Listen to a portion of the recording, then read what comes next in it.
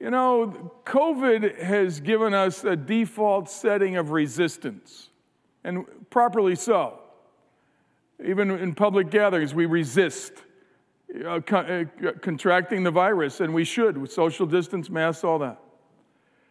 But in the spirit, in this house, we cannot have a resistant default setting. We want to have a receiving default setting. We want to receive. We need to receive from the Lord. Amen.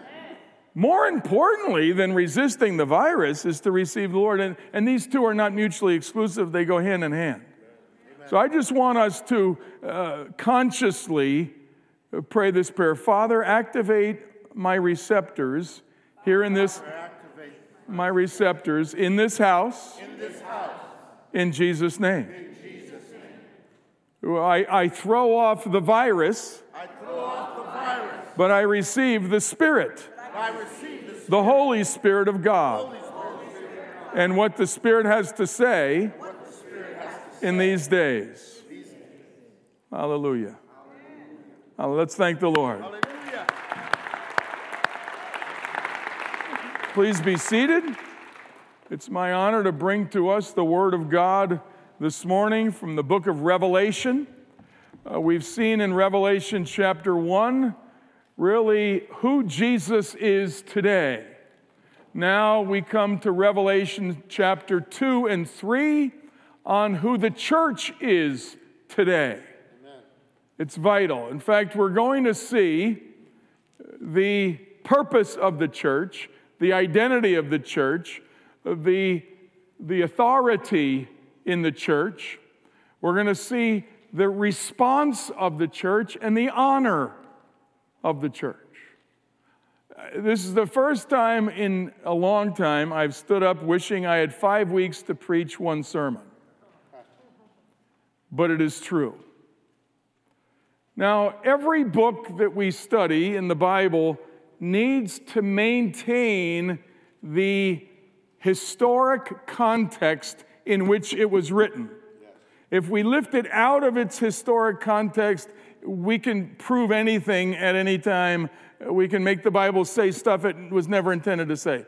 That principle of proper Bible study is equally true, but even more important in the book of the Revelation. Amen.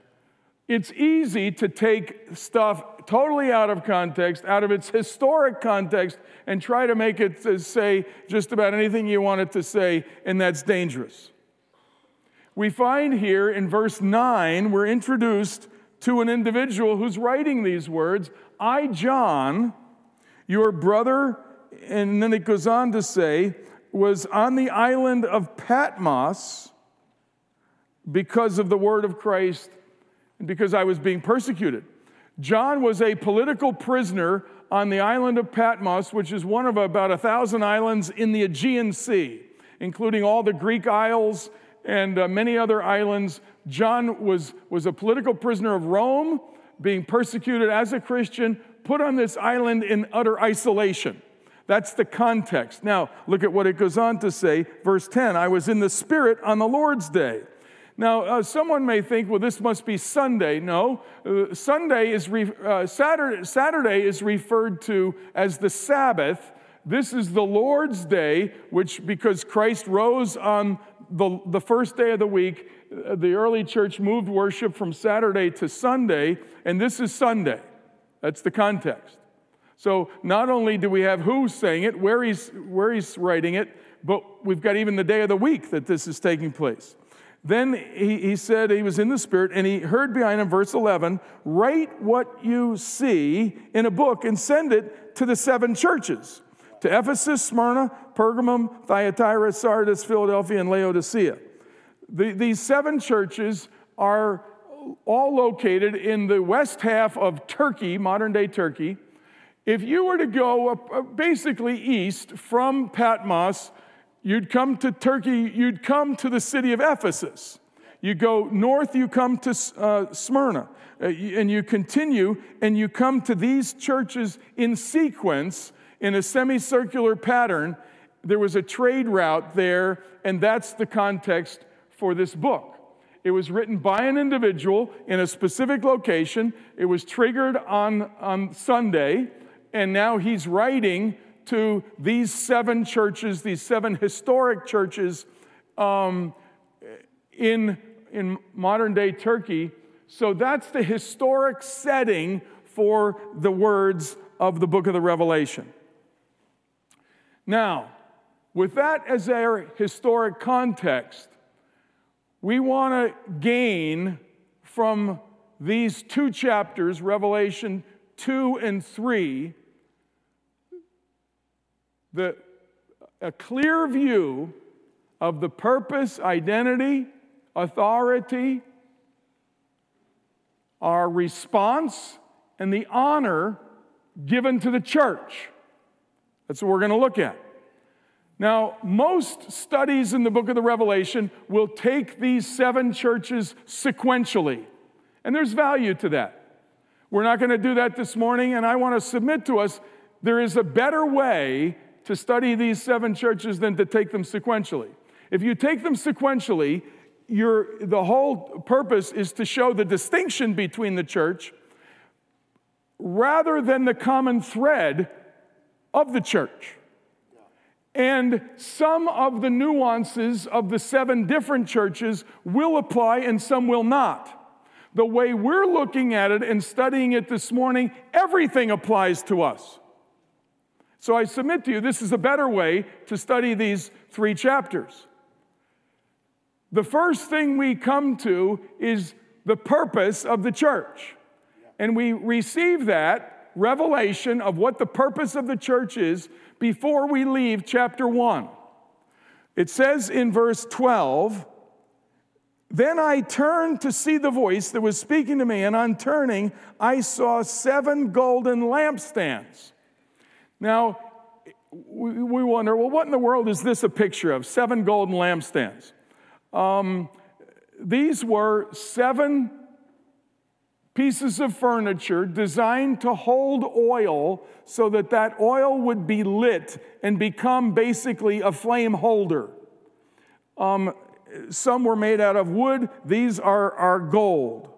And they hold a bowl of oil, perhaps some wicks or not, but the oil is on fire. Now, what are these 7 representing? Well, we come to the last phrase of chapter 1, and it says the 7 lampstands are the 7 churches. So now we see that the 7 churches to whom John is told to send this letter are being represented now by 7 images of fire holding pieces of furniture. Basically, we could call them 7 flame holders. These 7 flame holders are the 7 churches. So what's the point? This is, if you miss anything else this morning, don't miss this. This is the purpose of the church. The church exists as the only institution on earth designed exclusively to receive the manifest presence of Christ, to minister to the manifest presence of Christ, and to extend the manifest presence of Christ to those around. That is the purpose of the church. Now, just so we don't miss this, fire in the Bible, very frequently fire appears, and virtually every time it appears, when it's sent by God, every one of those times that God sends fire, the fire is the manifest presence of God.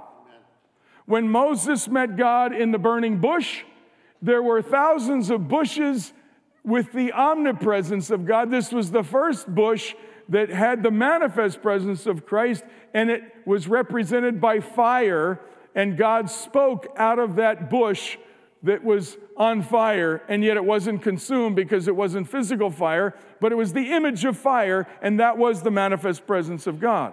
When Moses received the 10 Commandments on the mountain, all Israel was afraid to go up on the mountain and said, "You go, but we're staying here." And even God said, "Don't let anybody come up because they'll get incinerated." But the fire of God came to the top of that mountain, and those looking up saw this fire on top, and yet Moses was up there getting the 10 Commandments. He wasn't killed. This was not a natural fire. This was a supernatural fire. That fire was the manifest presence of God. When Israel was led through the wilderness, during the day there was a cloud, but at night there was a pillar of fire. That fire was the manifest presence of God. When Elijah said, you people are hobbling between two opinions. If the Lord is God, worship him. If Baal is God, worship him. Then he said, you build your altar, sacrifice your animal, you call on your God. I'm going to build my altar, I'm going to sacrifice my animal, I'm going to call on my God. And the God who answers by fire, he is God. And the prophets of Baal cut themselves, they worshiped their demons, and nothing happened. And then Elijah, he has them pour water on it. Put more water. And then he prays. And he prays an incredible prayer. It's short and sweet. And God loved it. And God sent fire. And all the people of God fell on their faces. They worshiped God. They humbled themselves. They repented. They kicked the devil out of the country. And it was a mini revival because the manifest presence of God came by fire. Amen. Then you've got the whole early church. The early church, they all received fire. There are 120 of them in the upper room. What was that fire? It was the manifest presence of God. The presence of God came. And now we come to the last book of the Revelation, showing the picture of the church represented by flame holders.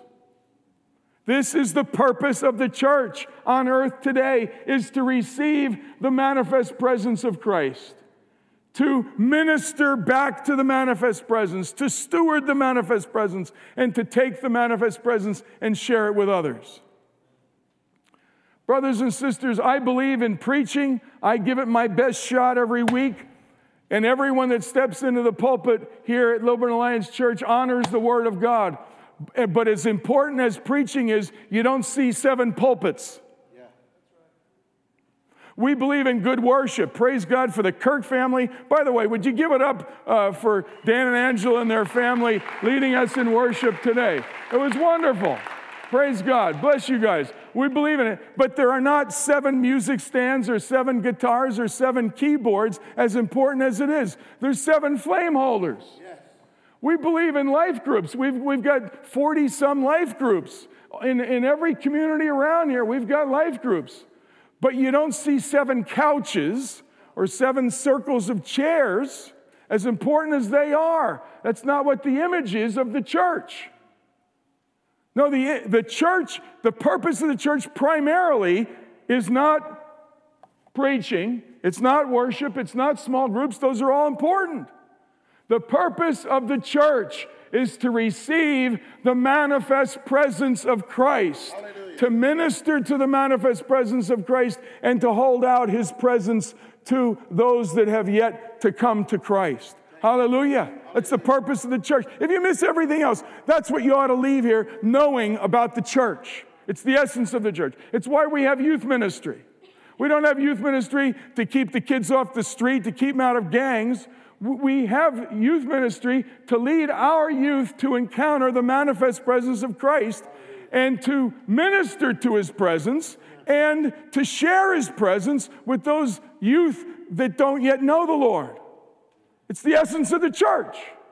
Why do we have 40-some life groups? It's not just to give people something to do, to get nice people together and share a meal and read a few verses and pray for each other. All those things are wonderful.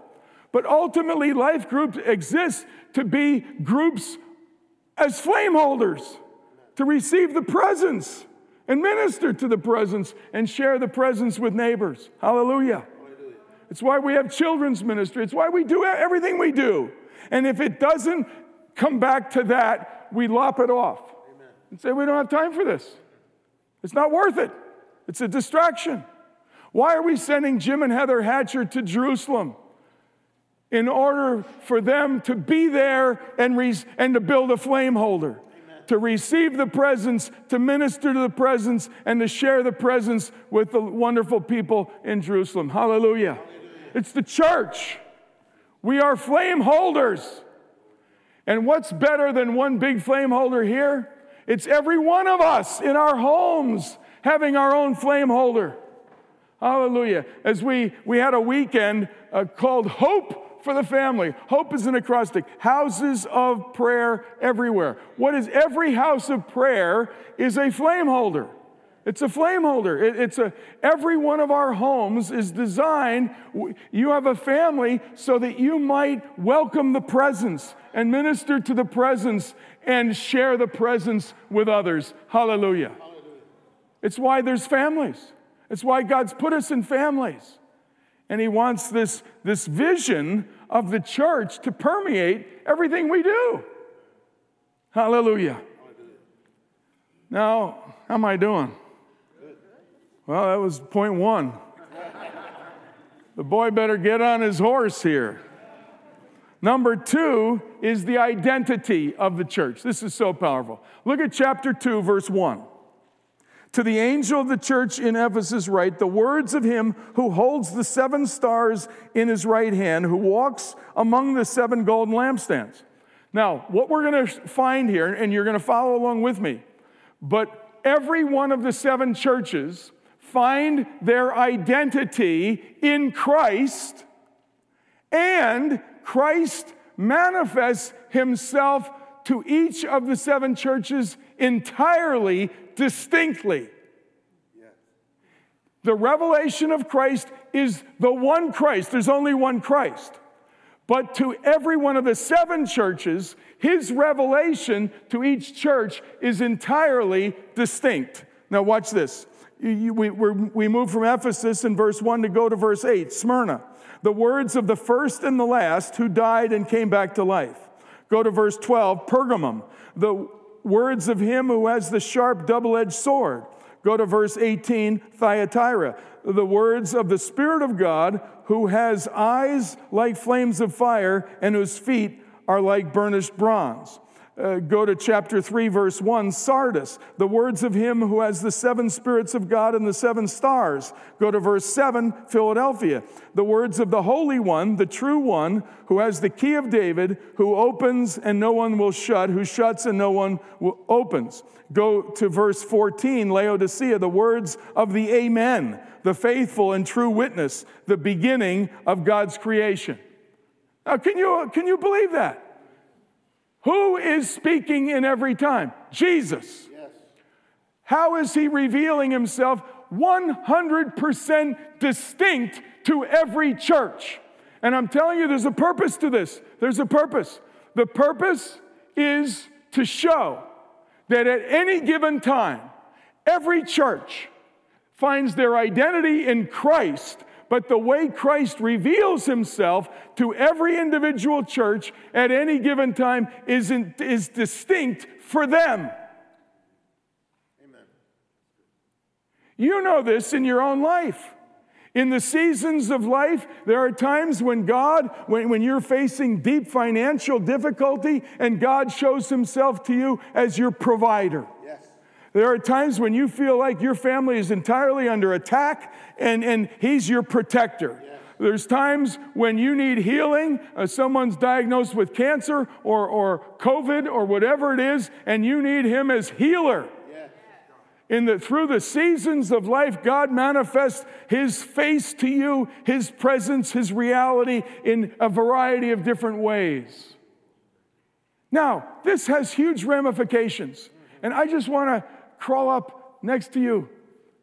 I'll put my mask on and say, don't envy anyone else. Would you quit comparing yourself to anyone else? You're not anyone else. And you know, a lot of people church hop. And you know, people come and go.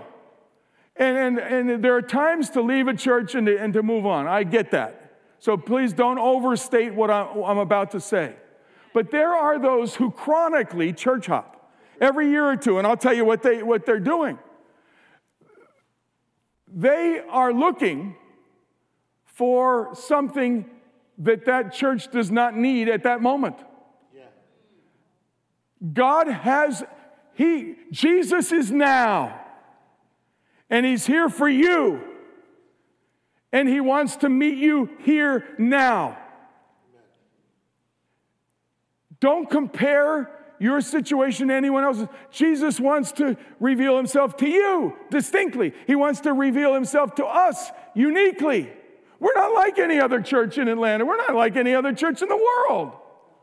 We don't need to compare ourselves. You yourself, your own family unit, the station in your life. No one else is going through exactly what you're going through. But Jesus wants to reveal himself uniquely to meet the needs that you're facing right now. And reach out and receive him. Respond to him now. Take him as your own. That's our identity is in Christ. The third thing we learn from these 7 churches and Christ's message to them is the authority in the church. There's one phrase that's repeated over and over again. Every church, you'll find these same words. He who has an ear, let him hear what the Spirit says to the churches. I want you to repeat this. He who has an ear, let him hear what the Spirit says to the churches. Now, you can go some places and they'll tell you that God doesn't speak anymore. Well, the problem is that they base that on the Bible, but the Bible says something different. Yes. The Bible says that the Spirit still speaks. Yes. He speaks to the churches. It doesn't say he spoke. It says he speaks. Now, let me be perfectly clear. There is one ultimate authority that judges every other thing God says, and it's the written word of God. We are absolutely bound to the authority, the inerrancy of the written word of God on every issue. We're bound. And you know, we don't compromise on anything here in this house. But the reason the Bible was written was not to end revelation, but to give us a basis to judge future revelation. It's true. The Spirit, it says, he who has an ear, let him hear what the Spirit says. It doesn't just even say the Bible. It says what the Spirit says. Now, of course, the Bible is the sword of the Spirit. Right. This is God-breathed. This is Spirit-breathed. So this is a supernatural book with absolute authority over everything else Jesus says. But it is the written word of God. And so when you are in prayer and God speaks to you, not through Scripture, but he speaks to you. You judge that based on the Word of God. But don't exclude future revelation, because I'm telling you, this is an ongoing reality. And the church that's going to prevail is going to accept the fact that Jesus still speaks today. His Holy Spirit is still speaking today. God speaks through people all the time. God speaks through Don Thomas to me so often. Through Sherry. In fact, God speaks through Sherry to me so often, sometimes I can't tell the difference when it's Sherry or God. Now, don't take that too seriously, dear. That's all I need for her to turn around and say, this is God speaking. I'm in deep trouble. Now, be careful. Be careful. Hallelujah. Hallelujah. But you know what I'm saying. I mean, frankly, any husband that doesn't ever hear God through his wife is a knucklehead. I don't mind telling you. I saw a few wives give one of these to their husbands. Hallelujah.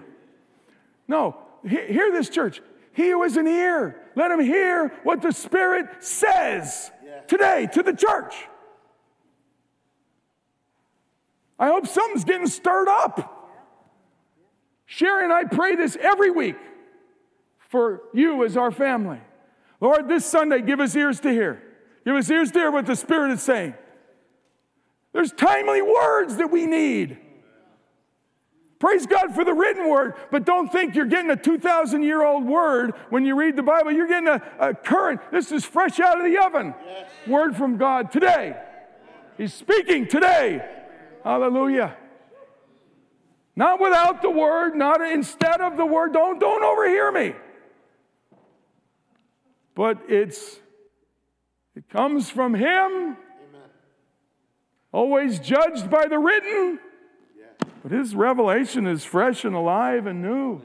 Hallelujah. That's the authority. The authority of over the church is the word. Now, we've got to move quickly. The fourth point here for understanding who the church is today is the response of the church. And there's one word. There's one word. It's the fourth principle here. The one word that summarizes the response of the church is repentance. Repent. 8 times to these 7 churches, God says, repent. There are, however, 2 churches that he doesn't say repent to. And I thought, well, I'm giving principles that apply to every church. Can I really say this? And I am fully confident I can accurately, biblically, and here's why. The 2 churches Jesus doesn't say to repent to are Sardis and Philadelphia, and there's a reason. They're already repenting. They're living in repentance. Sardis was so beaten down, they were so beat up, they're the most persecuted church out of the 7, and they're already in repentance. They're already humbled, and Jesus comes alongside to lift them up. And Philadelphia felt outclassed, they felt small, they felt inferior, and that's why Jesus said, I've set before you a door nobody can shut. They need an encouragement. They're already in repentance. And to the other churches, he's saying, repent, repent, repent. Here's the point. The authority over the church is the Word of God. It's the authority. And our setting, our default setting is repentance. Hallelujah. All preaching must lead to repentance. Yes. I'm telling you, there are so many churches around Atlanta now that do not ever preach repentance. So sad. It's a total prostitution of the Word of God. It is impossible to preach this book without repentance. It's impossible. Utterly impossible. And I'm sorry for getting so worked up about this, but it's a critical issue in our day. Anyway, hallelujah. Hallelujah. If you hear the word of God, it will lead you in repentance. And here's a beautiful thought. You know what makes heaven rejoice? When one sinner repents. Jesus said that at least 3 times. There's rejoicing in heaven because there's repentance on earth. Now, let me ask you this. How often does heaven rejoice? Continuously. Heaven is continuously rejoicing because there's repentance on earth continuously. Somebody told me when I was in college, I know I repented. They said this of themselves. I know I repented because I'm still repenting. If that's not part of your daily constitution, there's something wrong with you. If you're a Christian, you ought to know this. This shouldn't be foreign. If you're a human, all we like sheep have gone astray. That's yesterday, that was this morning, that's since we've been here, but the Lord calls us back. He welcomes us back. He loves us back. His kindness leads us to repentance. It's an ongoing. Hallelujah. The response of the church is repentance. Hallelujah. Revelation 2 and 3. And the final is the honor. This is the one I wish I could preach 5 weeks on this one part. We're going to come back to it. The honor of the church is we get to be winners. Winners. We get to win. How many of you like winning? Even if you're not a competitor, you like winning. Some of us are more competitive than others. I'm not talking at all about how competitive you are. Some of us can't lose at anything. We hate losing. I'm not talking about that. God called you so that you would be a champion. It's true. This is not, I'm not trying to create something here. This is biblical. To every one of the 7 churches, Jesus says, to the one who conquers. God has given you something to conquer. Hallelujah. Right now, here again, this is why you do not want to compare yourself to anyone else. You are not designed to fight anybody else's battles. You are anointed to fight your battles. God has anointed you to conquer. Don't look around the room. Don't look at any family members. Don't look at anybody else in the neighborhood. Don't compare yourself with anybody else and what they're facing and wish you didn't have what you have. You have what you have for a reason, and you have Jesus so that in Jesus you can conquer. Hallelujah. This is so powerful.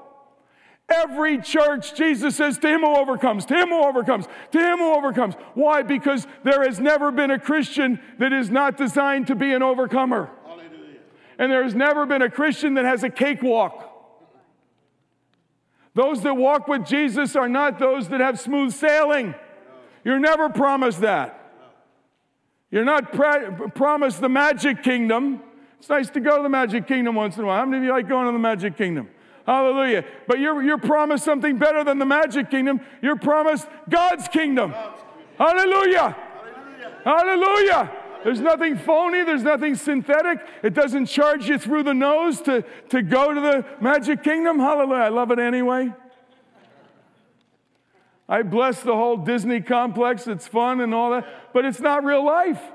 This is real life. And God wants to give you right down the middle of your life the kingdom of God. Hallelujah.